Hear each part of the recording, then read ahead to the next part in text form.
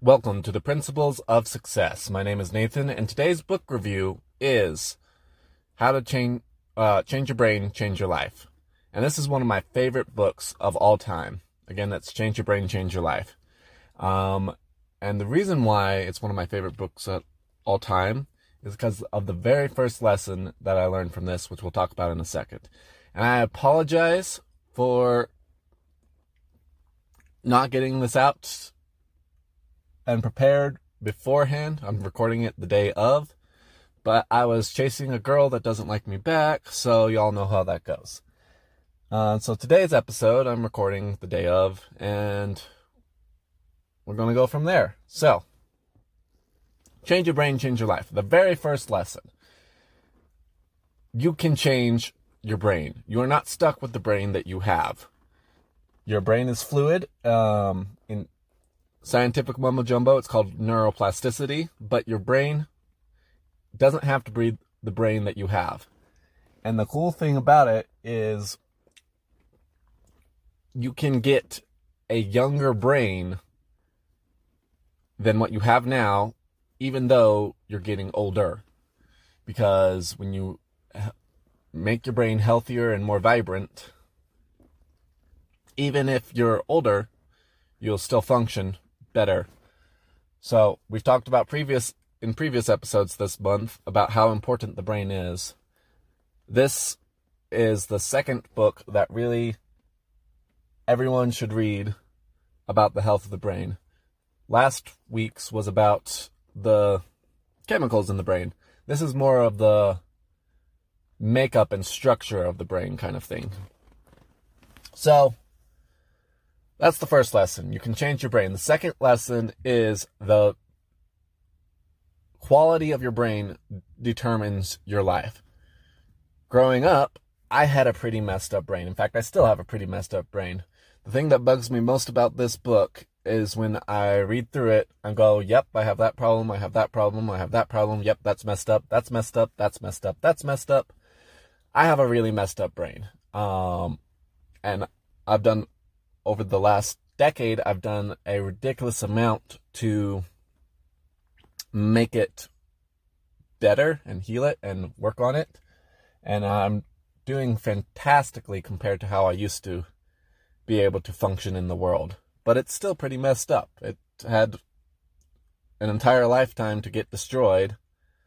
And it was destroyed when I was first born. So I still have a long ways to go to making that brain healthier. So that's the second lesson. The third lesson is basically what to avoid and what you should include. So, things to avoid. Head trauma. So, sports like football, soccer, anything where you hit your head is bad. Your head has the consistency of butter. It's made of fat. It's not very tough. That's why we have a skull surrounding it to try and protect it. But that skull is bony and sharp and not very friendly to the brain itself. So, don't purposely have head trauma. Also avoid negative thoughts. It's a chain reaction. You have negative thoughts, you produce negative chemicals. Those negative chemicals damage the brain. So avoid that. Poor diet. We've talked about this. What you eat becomes your brain, and you can have misfires of communication from your brain to the rest of your body if it's made up of the wrong substances. So those are things to avoid.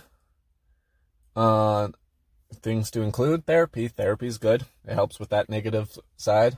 Eating good things are good, like meat and vegetables. Make sure you get your meat and vegetables. Those really help. And hang out with people that are good for you. Birds of a feather flock together. Hang out with the people that you want to be like. And then also, having a purpose is extremely useful for your brain. Your brain loves having purposes. If you're meandering through life with no idea what you're doing, your brain goes toxic, and your brain does not like that. So make sure that you're purposely living this life, not just meandering through it.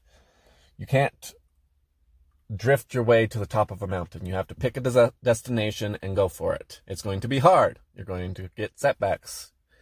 But overall, your brain will be healthier and happier when you have a purpose. Next, let's talk about SPECT scans and 2 specific drugs that are popularized nowadays but do immense damage to your brain. So what a SPECT scan is basically, in easiest layman terms, it's kind of like an X-ray for the brain. It's what doctors, I'm not going to say neurosurgeons, but neurosurgeons probably use it too, but neurodoctors, people whose job is to look at the brain in any aspect, typically use SPECT scans and other additional scans. And just like when somebody's looking at your bones, they'll use an X-ray. It's a measurement and a diagnosis tool to be able to see the brain without cutting people open, because I don't think you'd appreciate that. So a SPECT scan is just a tool that they can see to measure your brain, to see what's lighting up, what's not. It's extremely useful. In fact, it's groundbreaking technology that's been around, but it's slowly gaining momentum over the years.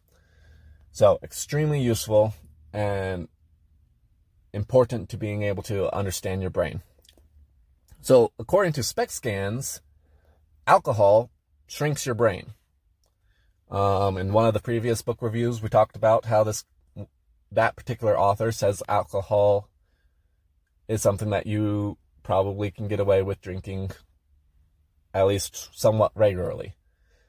This book uses science of the brain to utterly refute that by showing you the brain decreases in ability to function properly when you consume alcohol. Not just why it's in your system, overall it decreases your brain's capabilities. So avoid alcohol. Next up is weed. Weed has also become a very popular, healthy drug. Weed has a lot of health benefits, yes, but it also is absolutely terrible for your brain. So if you care about your brain, stay away from weed. Now, I don't know about cannabis oil or taking aspects of the weed as medicinal properties, but overall, smoking weed is definitely not healthy, especially not for your brain. The next lesson I want to talk about is don't believe your stupid thoughts. Like we talked about in the mood cure, you can have false moods. This is kind of the same idea. Just because you're feeling this way does not mean that you should be feeling this way. And whereas in the mood cure, it's talking about the chemicals, this is the physical side of it, where specific parts of your brain could be malfunctioning. And when those parts of the brain malfunction, they produce false thoughts. They are misfiring and sending you signals for things, or sending too much of signal or too little of a signal for you to function properly. And I'm not going to go into all of it, but we can talk about a couple of the different sections of the brain that most people have problems with. So first off, the prefrontal cortex. That is your decision maker.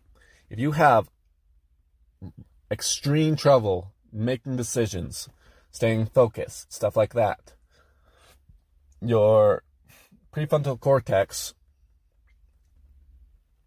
could be having problems. So maybe read the chapter on the prefrontal cortex. If you're having anxiety and stress and are easily afraid, it could be your basal ganglia. It's a part of your brain that is kind of small actually, but is very important for the level of happiness you have in life, because if you're constantly anxious and afraid, then you're not going to be too happy. So you might read the chapter on basal ganglia. And there's multiple other parts of the brain as well. There's parts that help you shift from one focus to another. There's parts of the brain that help produce the chemicals that we talked about in previous books. So many more, but I'm trying to keep this short. So the last part of the brain that I want to talk about briefly is the frontal lobes. And no, not frontal lobes. Frontal lobes is another section, and those are also very important. The last one I want to talk about is your limbic system. And your limbic system is the system responsible for your level of happiness directly. It is as we talked about in the mood cure, is the part of the brain that is responsible for generating those happy chemicals.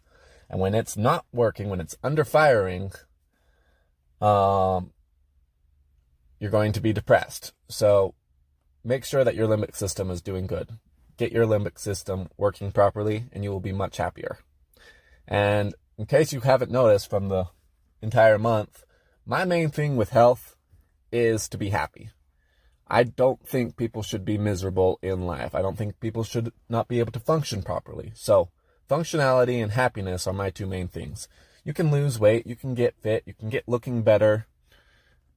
You can gain more energy, you can run faster. Those are all extremely useful and great goals to strive to in health. But if you're not happy and you can't function properly, then what's the point of everything else? So those are my two main focuses on health, which is why I talk about those so much. So with that, I'm probably going to end it here. This is an amazing book. I wish I could do it better justice, but I was a little distracted this week, and I apologize.